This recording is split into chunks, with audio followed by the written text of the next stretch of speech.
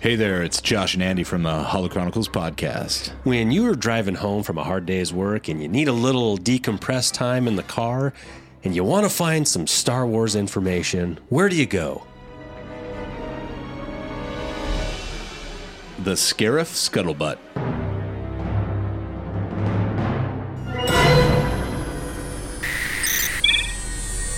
Scarif Control, this is TK226. Come in, Scarif Control.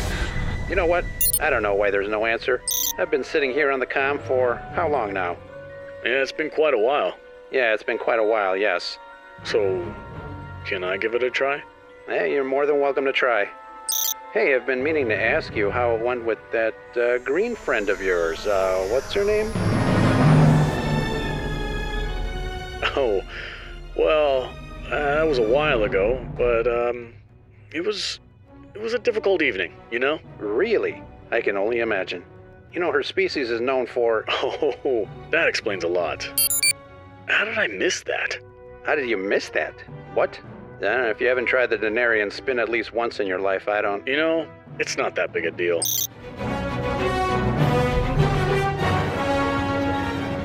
TK226, TK388, your comm's been open all this time. Would you guys mind starting the podcast, please? Thanks. Denarian spin.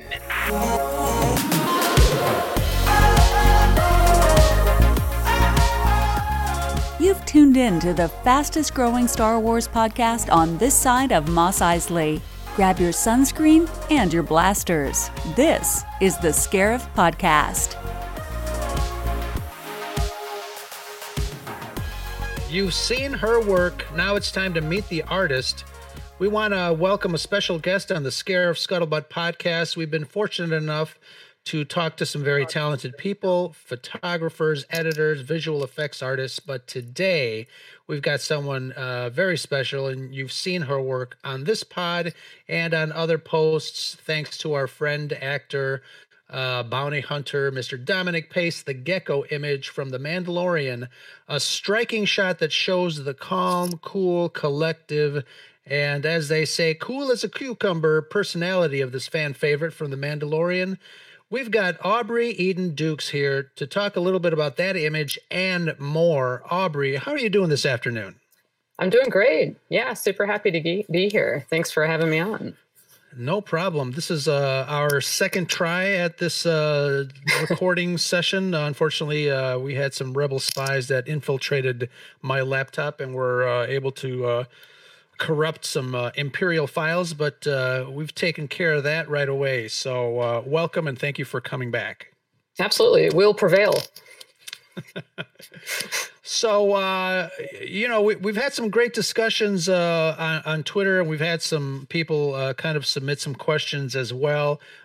Folks seem to be very excited to talk to you, and so am I the second time around. I think it'll be really a lot of fun, but I wanted to, I'll go ahead and ask you some of those questions later on, but I wanted to ask you right away, how did you get your start? Actually, you know, my start has essentially, I feel very lucky with the path that I've had, because working in the film and animation industry for about 15 years, I've had some really cool opportunities to work on some wonderful films and animation. Primarily, my career has actually been in compositing, but illustration, having always been a passion of mine, it's something that I've always had just for me, which has been, because it's the one thing that I can't ever turn off. You know, like I'll go throughout my day, whatever I'm seeing, whatever I'm observing, I'm constantly figuring out ways of recreating that in art in some form or another. But like I said, primarily my career has been in compositing, which has enabled me to, you know, work on the last Star Wars saga, which has been super exciting, to work on a large chunk of the Marvel films, and doing stuff in post-production, doing stuff in pre-production. I've had my hands in a lot of different aspects of the industry. And so it's been very rewarding, very exciting. And I've just learned so much in the process of doing so, kind of going through this long, fun career. That's awesome. So, we'll get to one of the questions that one of our followers had because it kind of relates to that. Question from Nicholas Schaefer. He asks, "You've gotten to work on some great, amazing stuff that many would dream of, but is there a property that you haven't gotten to work on? What would that be? What would that dream job be?" I mean, working on Star Wars was always a dream. So being able to touch that on any level is so exciting and like I said, rewarding. But truthfully, like there's especially because now we're in this big boom with animation, which has been a specific passion of mine, and so the boom that we have right now with animation, like there's so many incredible stories out there. There's so many different ways of executing those ideas, whether it's with CG or stop motion or the different ways of animating across the various different kinds of software, that I am just excited to work on any of these projects. Like, of course, Nickelodeon, DreamWorks, Warner Brothers, those are places that I would love to work for a little bit more exclusively. So yeah, there's always the want to do more, but the one person I would have loved to work for, which now, unfortunately, he's not unfortunately, it's part of his retirement, is he's more working in like a teacher format, is Don Bluth. Okay. He was a huge inspiration to me growing up, and I would have loved to have worked on any of his films. But like I said, now he's more, he has his own academy, and he's basically, instructing new amazing artists. So that's something I know is very exciting for him. So what about Don Bluth's work excites you? I know he's a director, and I remember there was a series of dinosaur movies really that had some really great animation. Can you refresh our memory? Absolutely. He originally did work with Disney and branched off to form his own company. He did films like Secret of Nim, Land Before Time, American Tail, to name a few. And those were always my favorites. I guess what I loved about them is they were kind of a little bit dark. I sort of appreciated that he wasn't afraid to have these darker twists on stories and trusted that the audience could handle it. And as a kid, I appreciated that. It wasn't like he was trying to make everything soft and cute and bright and cuddly. It was these storylines that felt a little bit more real, which I really enjoyed. And he had incredible composers too, he had Jerry Goldsmith doing some of his films. He had James Horner, and I love soundtracks, and so I loved the music that just brought a little bit more into those films on top of the amazing artwork and animation. So, yeah. Yeah, a lot of people don't realize how music itself is its own character, and without the music, the visuals are kind of not left behind, but they definitely help promote an emotion. But there's no I in team, and when it comes to art, it's definitely a team effort. We know that as creators, and as I think subliminally when people watch movies, they're thinking about the visuals, obviously, because it's bombarding you, but the audio is also very important. So we're talking about your work, and I do kind of see a little bit of I'm kind of remembering the dinosaurs from that film. Very striking imagery, very bold, and you mentioned that he wasn't afraid to create these stories and just give it the truth and the darkness of how some of the stories played out. And I think that was a little bit kind of ahead of the curve there, because now we're seeing some very interesting stories that are being played out, in the so-called, children's landscape, as far as cartoons and things like that. It's definitely refreshing to be able to have a story be told honestly, and like you said, not kind of spoon-fed. But that's I guess part of a creative storytelling. I think I think he's definitely got that aspect of it. Getting back to, I was taking a look at some of your work on Instagram, and amazing stuff, by the way. Your work is very diverse. It's spanning a few different genres. What's your favorite thing to draw and why? It changes over time. That's for sure. The thing that I've really enjoyed drawing of late is really really getting into characters. There's so much nuance when it comes to characters. There's so many thoughts and emotions and stories that can be expressed in just a character based on how they're standing, the look in their face, the way they're holding their hands.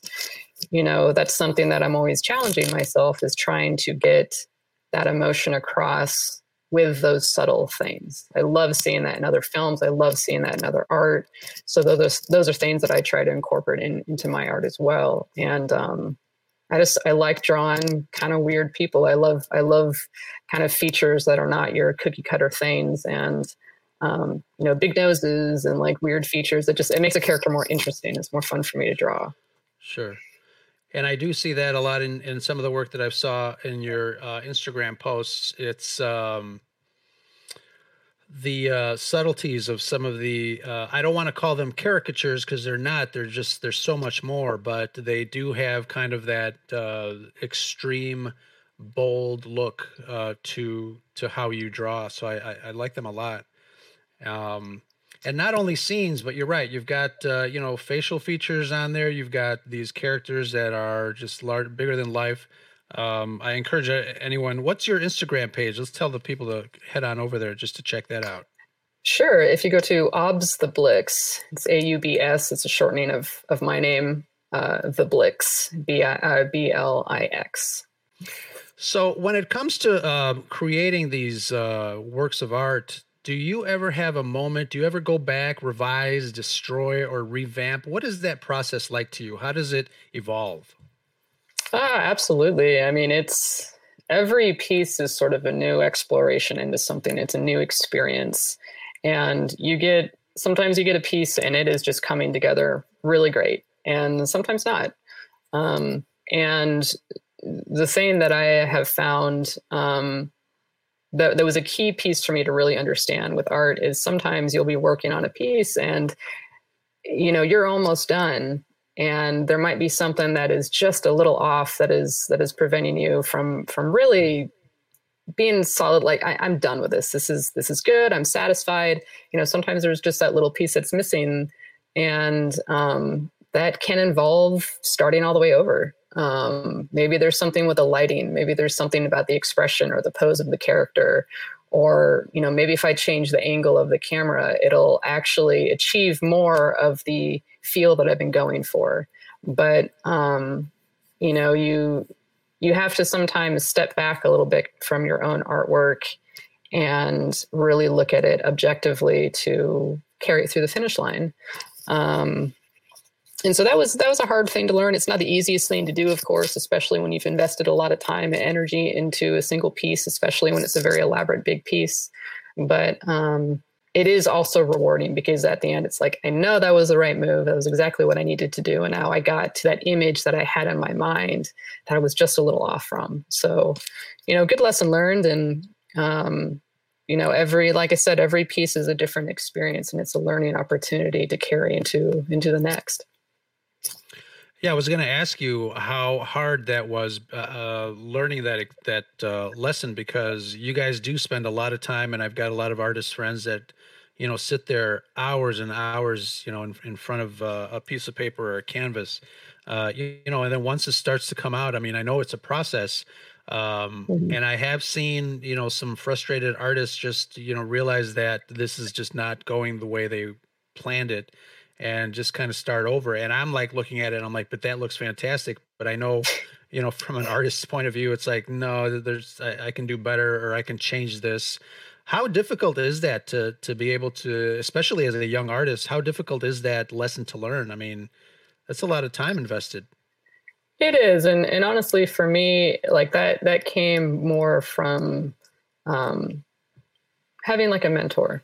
Back in art college, we have these really incredible teachers that have had their own experiences and have learned their own lessons and are resharing that with us.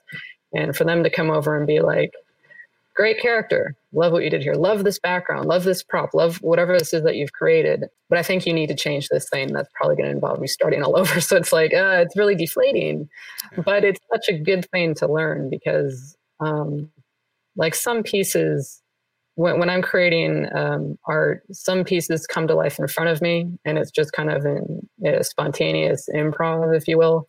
Sometimes I have a very clear image and it just flows so freely and that feels great.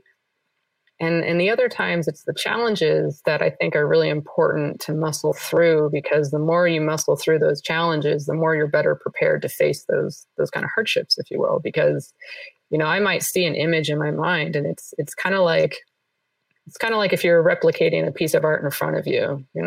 I have this image in my mind, I'm trying to paint that, I'm trying to copy that, but the image may be a little distorted and I can't see things as clearly, and trying very hard to recreate that can be very challenging. But the more you practice that, the more you work at it, the more you're like mentally prepared to work through that obstacle and keep going and look at other angles, look at different perspectives on how, maybe I need to change the color scheme. Maybe I need to change the expression or the mood of the whole piece. And that's how I finish it. So they're all really useful tools and really, really good experiences to draw from. That's interesting. That kind of brings me to a question that I had originally. Obviously it seems like you had mentors, you had people that you looked up to as far as helping you to get to your through your trajectory to your goals. What are some of the things that now as a seasoned artist that you've learned that you wish you had, as a new artist, as a young artist? I think one is to be able to trust yourself to handle challenges.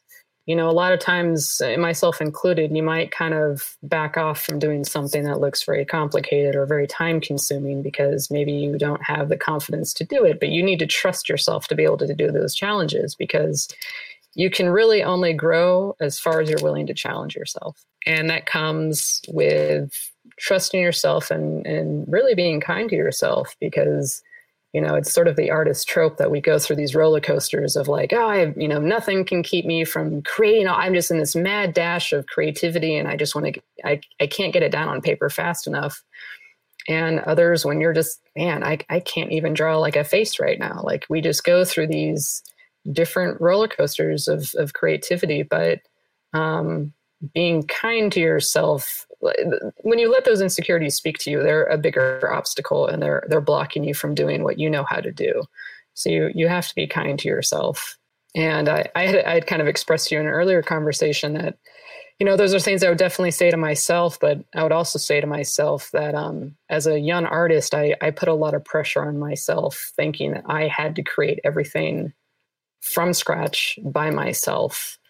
And I think that was a detriment to myself, because you don't have to do that. Like you can either work in a team with other people, which can be a really rewarding experience and a great learning tool, but also you can utilize, it's okay. In fact, it's crucial to utilize resources and, look at lighting in real life, to look at pictures, to go out and travel and see things yourself, to really understand textures and landscapes and the human body when you're drawing characters. So, sometimes it's good to understand that you don't need to do all these things from your own imagination, period, because that will really, really block you from growing as an artist.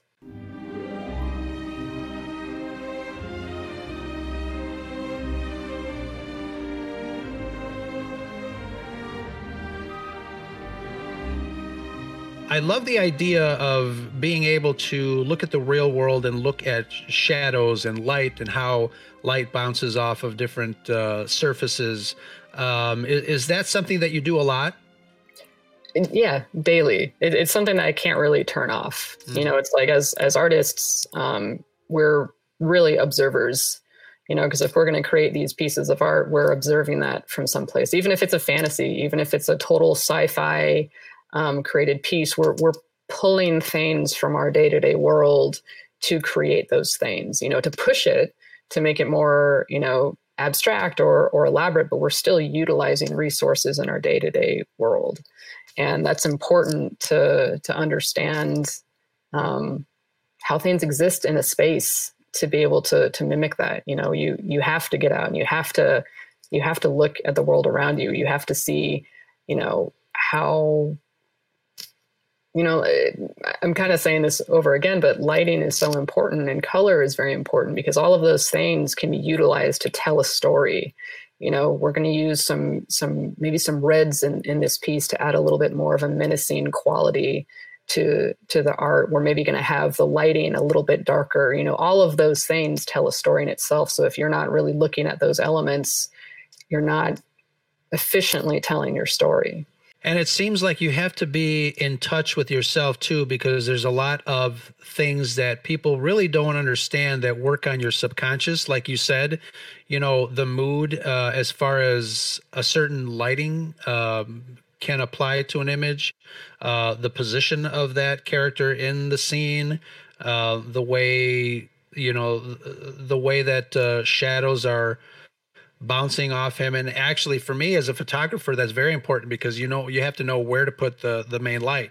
Am I going to put it straight in front of his face or am I going to put it a few feet away? So all those things kind of play into the, I guess the characterization of not only just the subject in the scene, but the environment, colors, shadow, lighting, intensity.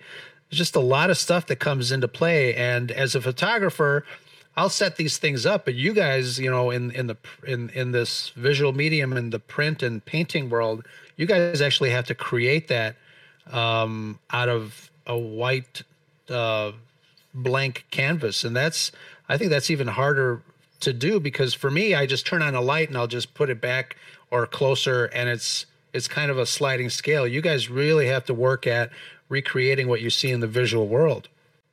Yeah, well, it's an interesting study because we're utilizing the same thing. So it's like you have to, you have to really understand that stuff. I know a lot of really great photographers who make incredible artists because their eye is so fine-tuned to being able to see things and observe things, to understand, like everything you said, where you put the light, where you put your main character in the scene, where your focal point is in that scene. All of those things matter. And if you're not paying attention to that, if you're not well versed in knowing how to create that, it's a detriment to the piece you're looking at. But all of it is an observation. And for me, I've been drawing since I was a kid. It was just something that I always did. So it's not to say that it's not challenging because it absolutely still is, because you're always trying to learn something new. Or, I might follow an artist right now that I just can't get enough of. I love their style.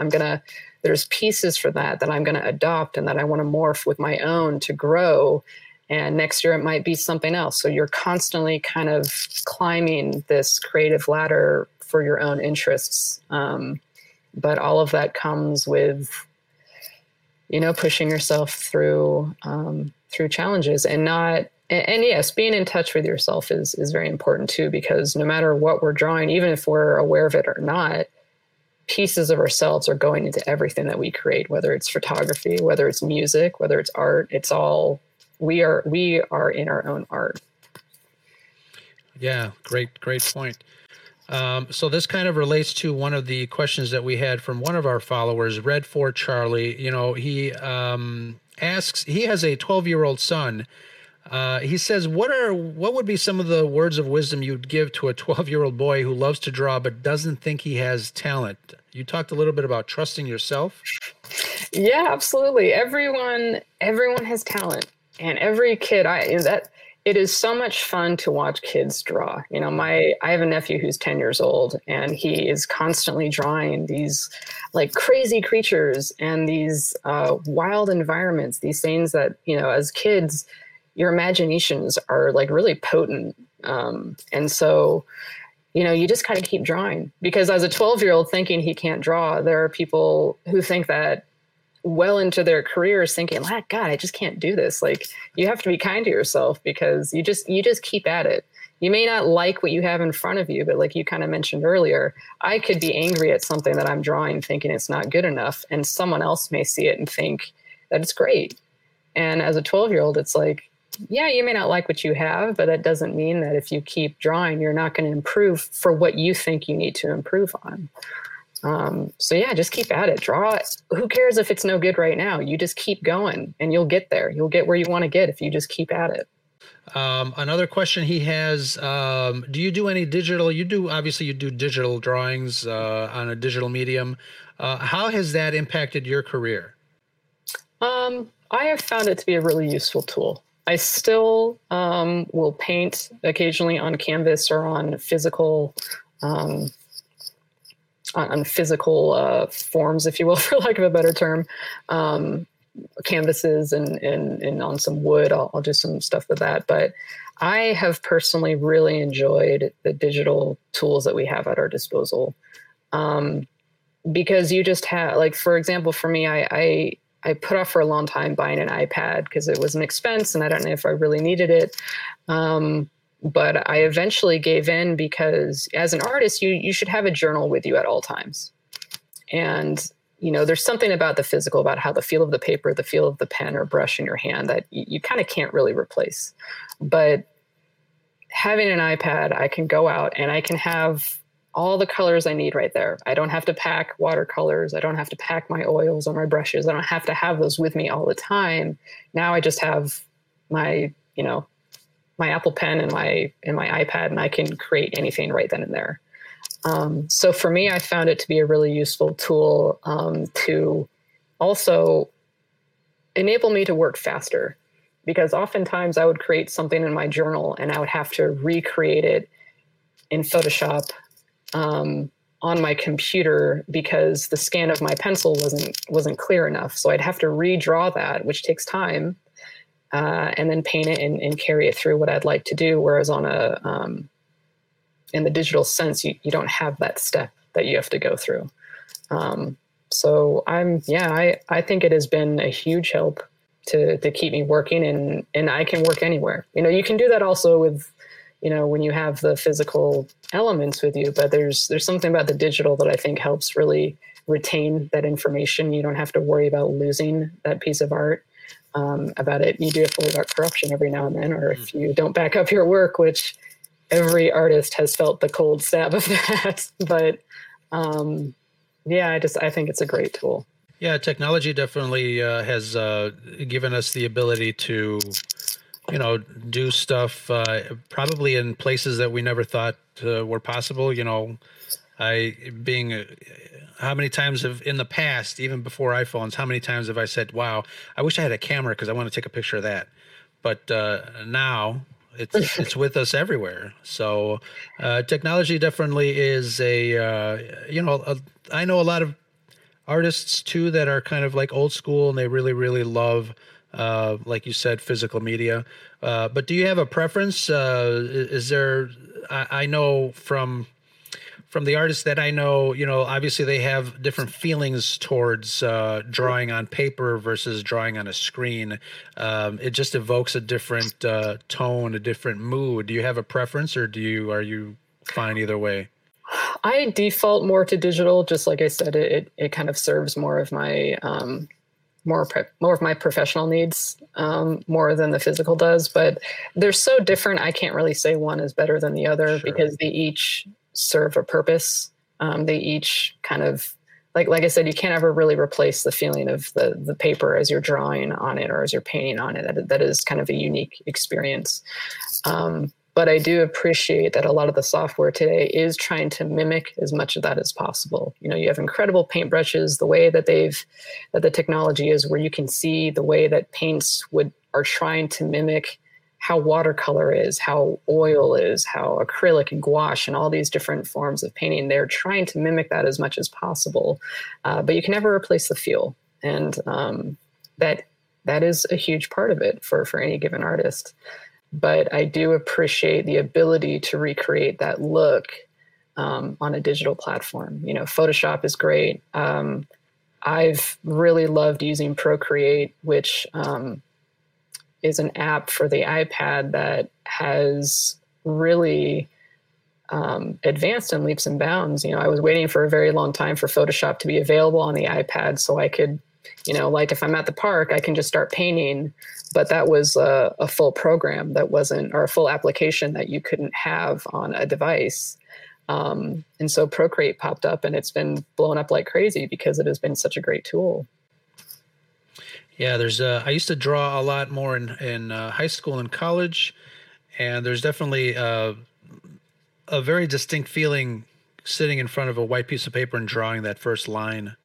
It's just something that's, I don't want to jinx it all, but talk about the phrase "let there be light." It's just a weird sensation because you're starting on something, and who knows what it'll come up with. All right, school's back in session, and we had some extra credits to spare for another lecture from Dr. Sonny Ravencourt. Take it away, Dr. Ravencourt.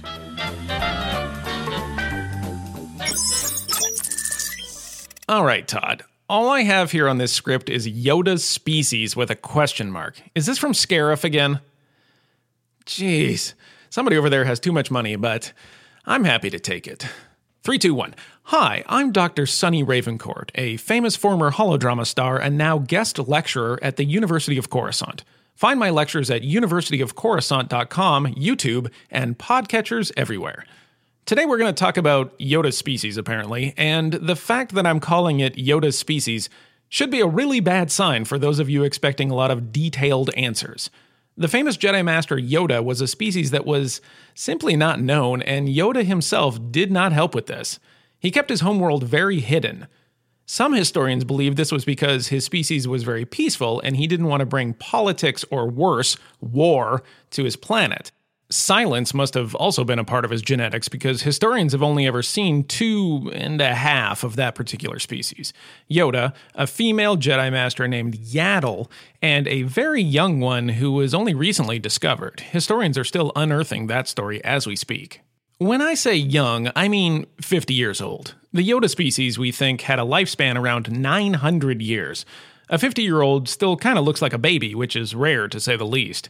Yoda and Yaddle both had a brain and also had a sub-brain, which may have helped with the Force sensitivity. It's speculation, but apparently they preferred a food that was objectively disgusting. And that's kind of it. You hear smoky stories of other examples. A Jedi named Minch, who may have existed, was reportedly one, but that story is getting harder and harder to find. I think our best chance to learn more about the species and its homeworld resides in this baby, which was recently discovered. Oops, that is time. Todd, print it, send it to Scarif, and tell him next time to give me more direction. I've got a doctorate, and don't you even say honorary. For more University of Coruscant, visit universityofcoruscant.com. That's Coruscant. Also, subscribe to us on YouTube and iTunes because every subscription goes towards Todd's GPA. But seriously, it's important, and it does help us out. Yeah, I'm married. Does it matter? You'd do that for me? Really? Yeah, I'd like that. Who are you talking to? It's Jar Jar from Otagunga Insurance. Yeah, it sounds like a really good deal. Jar Jar from Otagunga at 3 a.m? Who is this? It's Jar Jar from Otagunga. What are you wearing, Jar Jar from Otagunga? Misa? Misa wearing some mooey Bombad khakis. She sounds hideous. Well, she's a guy, and he's a Gungan, so... Like an annoying neighbor, Jar Jar is there. That's a me. Two-way insurance is not applicable when rebel vehicles are involved. Ow, woo!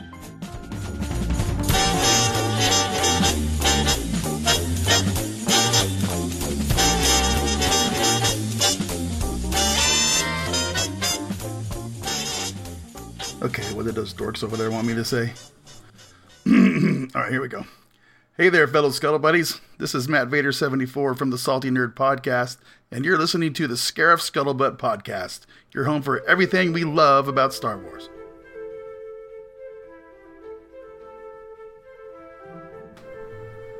All right. Hey, and dudes, keep that rape bobblehead. I really don't want it. Thanks.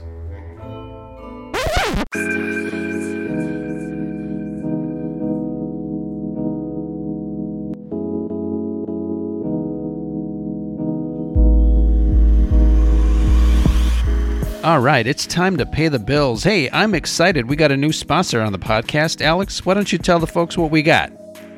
What's up, Star Wars fans? Today's episode of the Scarif Podcast is brought to you by our sponsor, Organically Wonderful.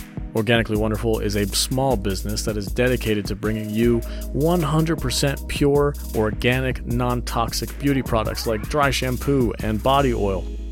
And if you go to their website and check out the list of things that you can buy, and then when you buy them, you can type in ScuttleBuddies15 and get 15% off your entire purchase. That's ScuttleBuddies15 for 15% off. Head on down to OrganicallyWonderful.com and say thank you to Organically Wonderful for bringing you the Scarif Scuttlebutt podcast, and may the Force be with you.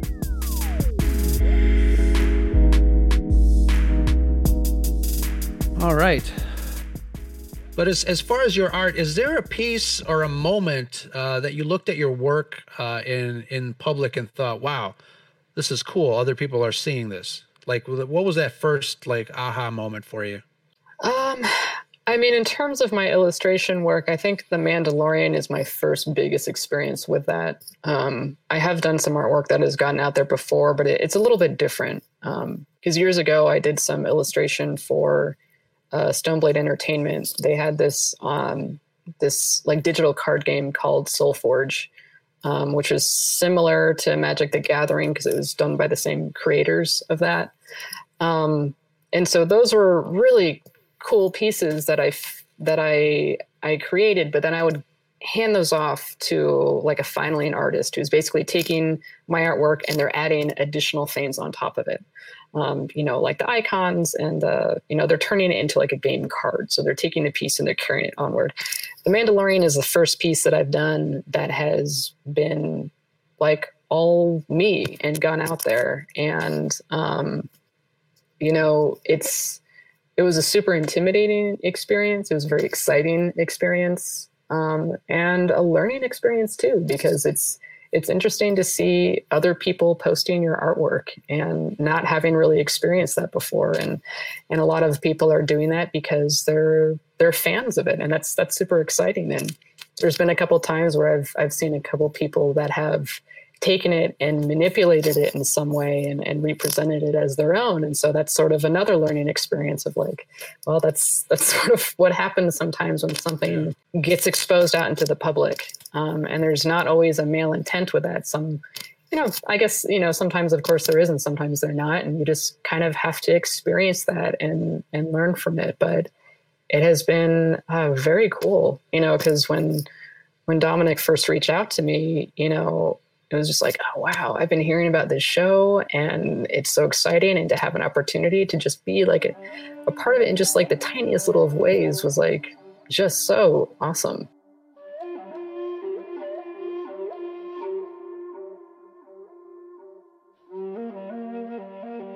So talking about that image, I've teased this episode, you know the art, now let's meet the artist. What was that process like? You talked about Dominic and he's been on the show. You talked about the process, but what was it like for you?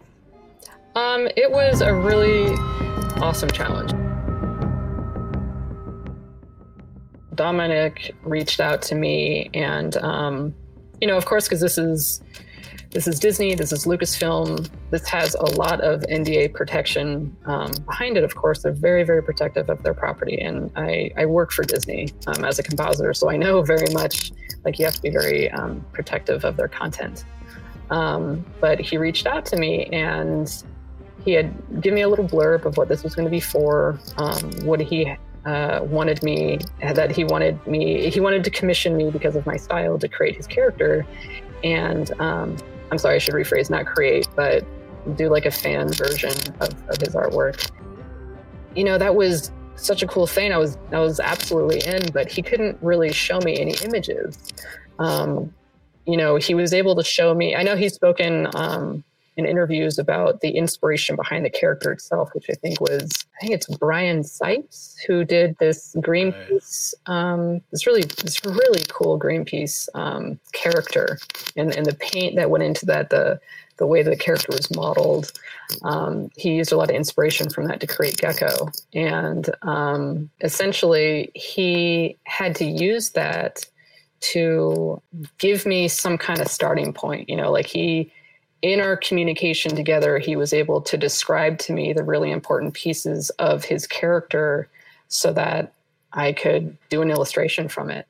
And it was just really fun to be able to sit there and be like, okay, I don't really have a strong visual of what this character is, but with talking to you, I'm doing some sketches, and we would kind of go back and forth a little bit. And he was very descriptive, Dominic. He was very good with describing, this is what my cloak looks like as it falls off my body. If you think, Chewbacca has that, for lack of a better term, that sash that holds those ballistic bullets across his chest. Think something similar to that, but here's where it's a little different. Here's the belt that I have around my waist is 6 inches. He would give me a lot of really descriptive material to work from to create this character. And so that in itself was a challenge, but it was a lot of fun because honestly, when you were first doing conceptual pieces for a character, you don't really have a lot to draw from except someone's word to get going. This is what I'm imagining,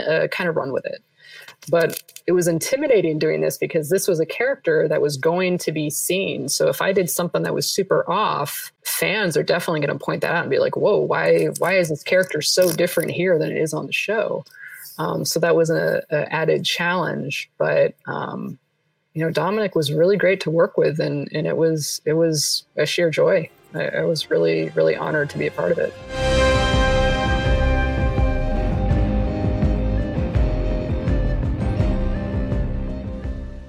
Hello to Roe, and that's a Scuttlebutt. I can't say enough about Aubrey Eden Dukes. I had a year to shop around for illustrators, and I found 4. Aubrey, she was one of the first I noticed on LinkedIn with some of her amazing pieces that she had done previously.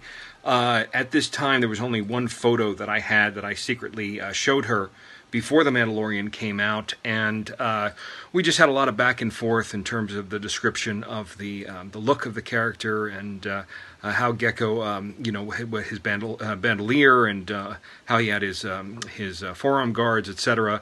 But I get so many compliments on her work, and we've certainly talked about doing another piece as well. So wishing Aubrey all the best, and just an amazing talent. For anyone who wants to commission an artist, I would highly recommend Aubrey Eden Dukes. She's absolutely amazing. Just wishing everybody all the best in the Star Wars community. Hopefully we'll get out of this soon and we'll be able to celebrate with all the fellow artists there at some of the upcoming conventions. All the best, Ro, and may the Force be with you.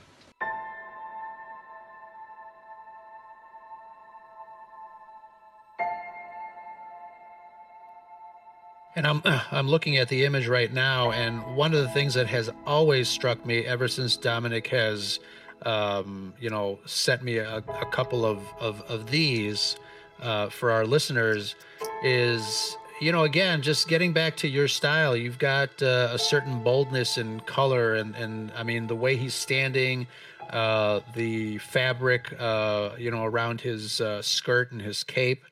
I mean, you made him look badass. Thank you. Really, really great. And, that you can tell that, it's kind of like I said in the intro, it's kind of an action shot, but he's cool as a cucumber holding his weapon, and that orange and that explosion behind him. It's really, really a great image. And I'm sure, like I said, I mean, people are very familiar with the image. And kudos to you for having done this. It's just an amazing print. Thank you very much. Yeah, it was like I said, it was a ton of fun to work on, and the intimidating thing about going into anything Star Wars related is it is such an expansive universe.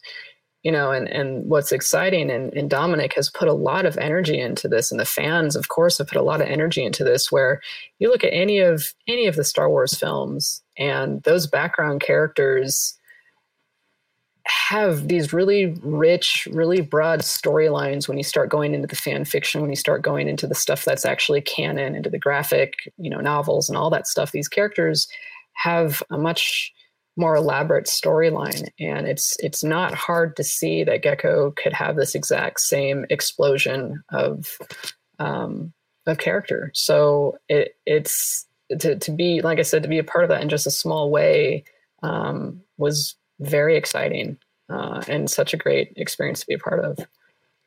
Well, and obviously, as in the Star Wars fandom, side characters are everything but side characters. I meant to say, a lot of people put a lot of worth behind these characters, and I'm very excited for obviously the character, but I'm very excited for Dominic. He's been a really great ambassador for the fans of the show, and I congratulate him every chance I get when he posts some new and wonderful things that are happening to him and his character, because it definitely means more cool stuff for us fans. So kudos to that. Absolutely. Dominic, he's spoken about it on your podcast. I've heard him talk about it before, that this was always a dream of his. So to see someone finally get that is so, wonderful. You want to see wonderful things happen to really good people. And, Dominic has, he's worked with my brother a couple times on short films. And so,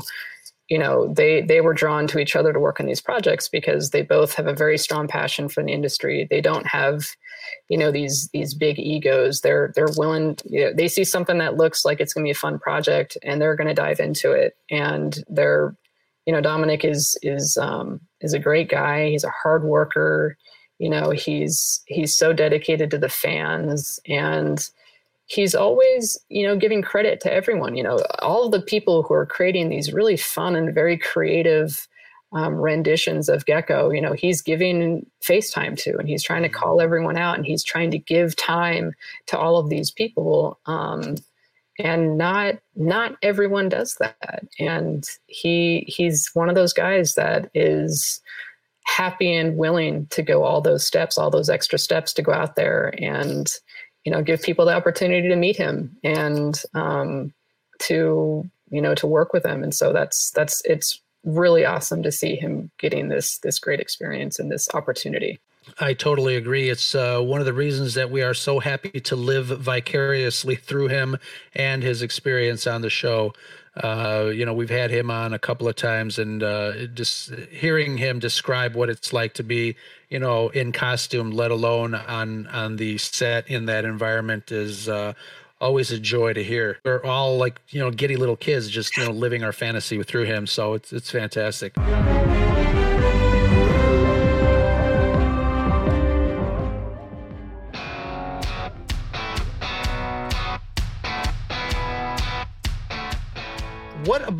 What is it about sci-fi or fantasy in general that kind of excites you from an artist's perspective?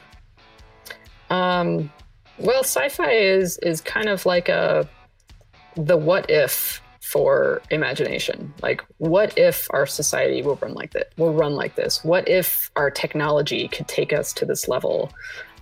What if we met other creatures? What if we could travel through space? Like, it's really a way for our minds to fully expand and just explore anything and everything. And in a lot of ways, it has been a direct result of us advancing in technology. You look at old Star Trek with their, God, I'm going to forget the term, and I should know it because I also love Star Trek, but they're comms that have now been a big influence for cell phones. You look at the stuff that Tony Stark has in the Marvel films, where he's able to work with his monitors, the way he's able to interact with them with his hands. That's technology that exists today. So it's a really, I love sci-fi. It's just, it's fun to think of what is beyond, like just around the corner for all of us. It's a good way of, also for me, it's a good way of sort of helping to relax myself, because any of us can get really caught up in our day-to-day stresses and our day-to-day issues. But, when you start really taking yourself out into space and seeing how broad our universe is, it can be a way of making those problems seem pretty small. So I've appreciated it for that escape as well.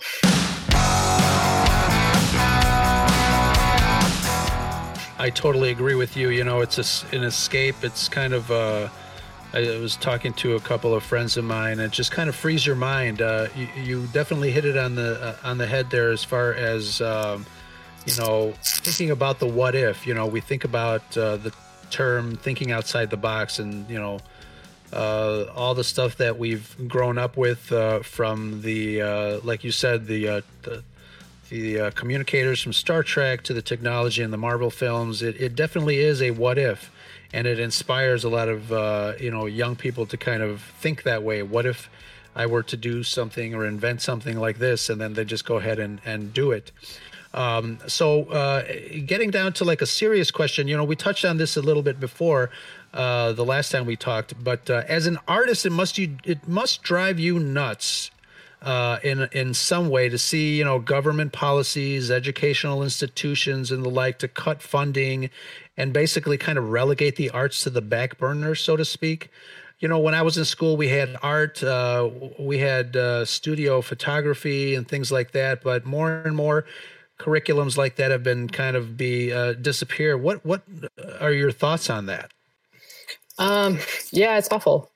It's awful because art has always been just a huge part of my life. I was taking art classes from as early as possible until today, from when it was an elective till it was what I was going to college for and now what my career is. And I just think, it's not a lot of, but clearly some people who are in positions to make power moves don't really see it as an important part of culture or society, or that it should be taught in the schools, but it really is such a crucial part of understanding ourselves. And I see it also as a means of, that's some people's language. That's how people communicate. That's how people can be in tune with themselves, how you can process, experiences you've had, whether they're joy or whether they're traumatic. These are ways for people to communicate when they don't have the words to do so. They're also, I've always been a visual learner, and being able to visually see something to help me process information is how I intook information. And to completely take art out altogether, I think is a huge disservice. It teaches you patience. It teaches you observation.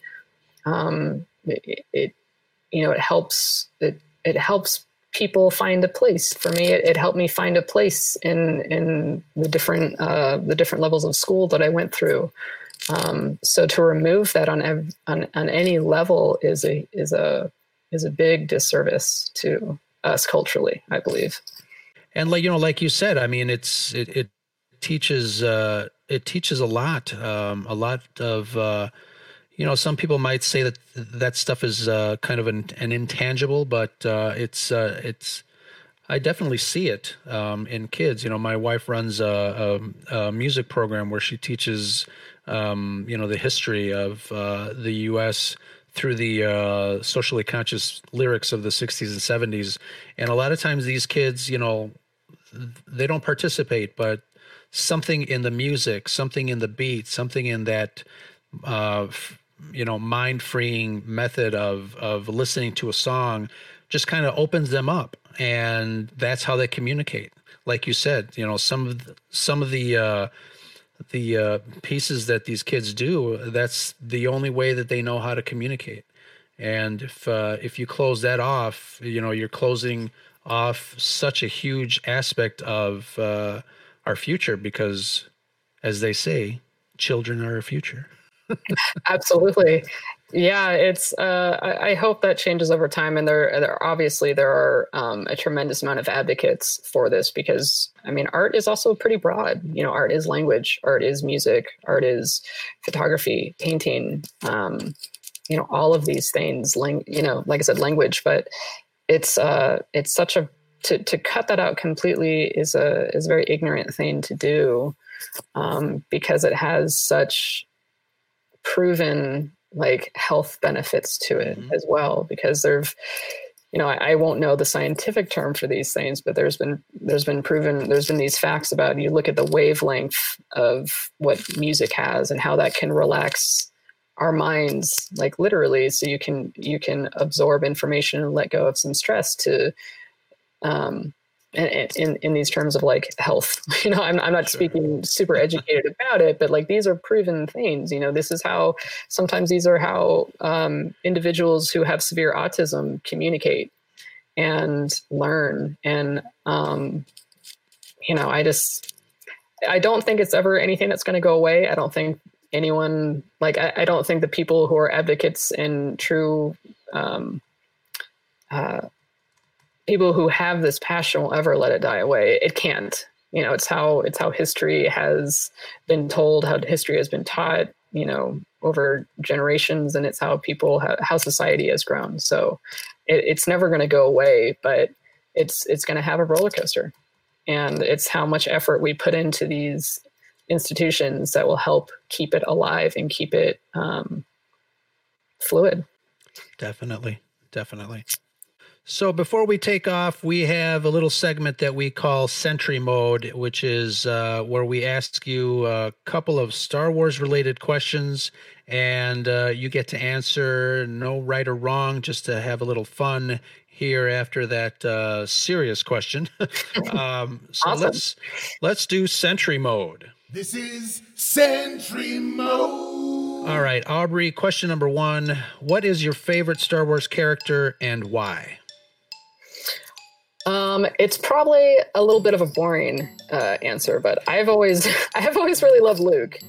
And that's actually because I don't like him at the very beginning. In the very beginning of the whole saga, he's sort of the audience that brings you in. He's this teenager, essentially, who's been stuck in a small town with nothing to do, and he wants desperately to, explore the universe and explore who he is in sort of that way that feels really ignorant. Like, let me get out there, even though, like, people are experiencing some real hardships out there. But I love his story arc, because by the end, he's grown and he's matured and he's evolved in this really interesting way. And so I've just always enjoyed his character as a result of that. Awesome. Not boring at all. Very nice. Thank you. So question number 2, Sith or Jedi? Oh, I always go for the good guys. So Jedi all the way for me. Excellent. All right, cool. So if you had an in-universe Star Wars job, what would it be? I would want to be in the cantina, because I think that's where you're going to get all the lowdown of what's going on. You're going to get all the interesting characters. Yeah. That's where the story really takes off, where you meet Han Solo is in the cantina. So that's where I'd want to be. Nice. Yeah. It's a colorful area to work in. A lot of, you're right, a lot of really great characters. They tell you what the lowdown is. Good choice. Next question. What Star Wars character would you like to tackle drawing or doing an Aubrey interpretation of, and why? God, everyone? Yeah, right. How do you choose? There's so many. Gosh. So many great characters, both, visually and story-wise. And again, even a lot of these side characters, I mean, it's just, visually, George Lucas definitely had, a larger vision when he created this universe. It's not just put an alien here and put an alien there. It's just, he went around with his little rubber stamp and stamped his stamp of approval. But a lot of great visual looks to Star Wars characters. Who would you pick to kind of not change, but just kind of give your own flair? Maybe also an unpopular opinion, but I always loved the Ewoks.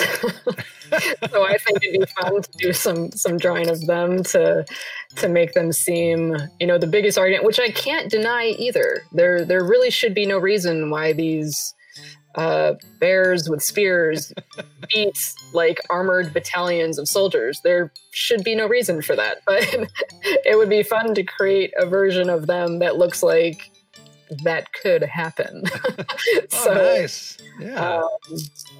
Like I said, I've always loved them. I love the spinoffs. I absolutely devoured those as a kid, and maybe it's because I was a kid when I saw them that I loved them.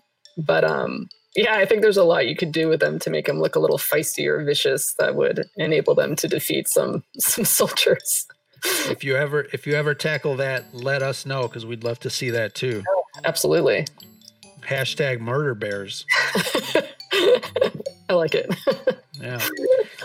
So last question, what is your favorite Star Wars property? Like media, I guess. The movies, TV, comics. What do you like to immerse yourself in? I would say the movies. I'm always going to default to the movies because it was my earliest film experience. It's probably what enabled me to want to get into film to begin with. But I've seen those movies 1,000 times, and I will probably see them 1,000 more. But there's something about them for me that is always very nostalgic, and there's just sort of that feeling that you can't replace, because I remember when it just like blew my mind and opened me into the what if. And so for me, like, that is a feeling that I'll happily revisit time and time and time again. Which film is your favorite out of the first trilogy? It's kind of changed a little bit over time. You know, Return of the Jedi was always my favorite because, once again, I love the Ewoks. But I love the climax of that film too. You know, as children, my brother and I would reenact that scene with Vader and the Emperor like over and over and over and over again. Like, we were crazy people.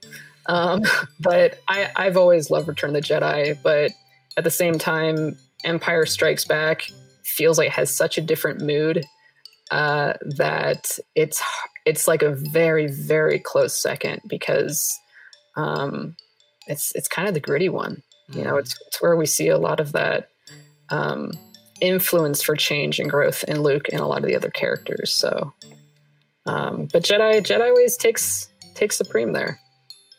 Excellent. Good choice. Good choice. This is Sentry Mode.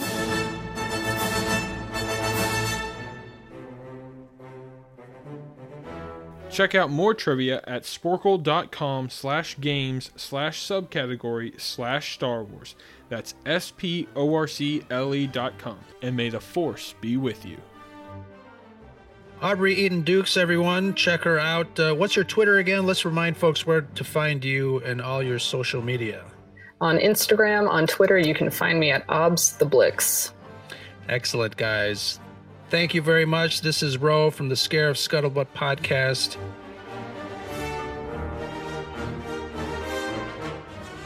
Hey y'all, this is Aubrey Eden Dukes, and you're listening to the Scarif podcast. And that's the Scuttlebutt.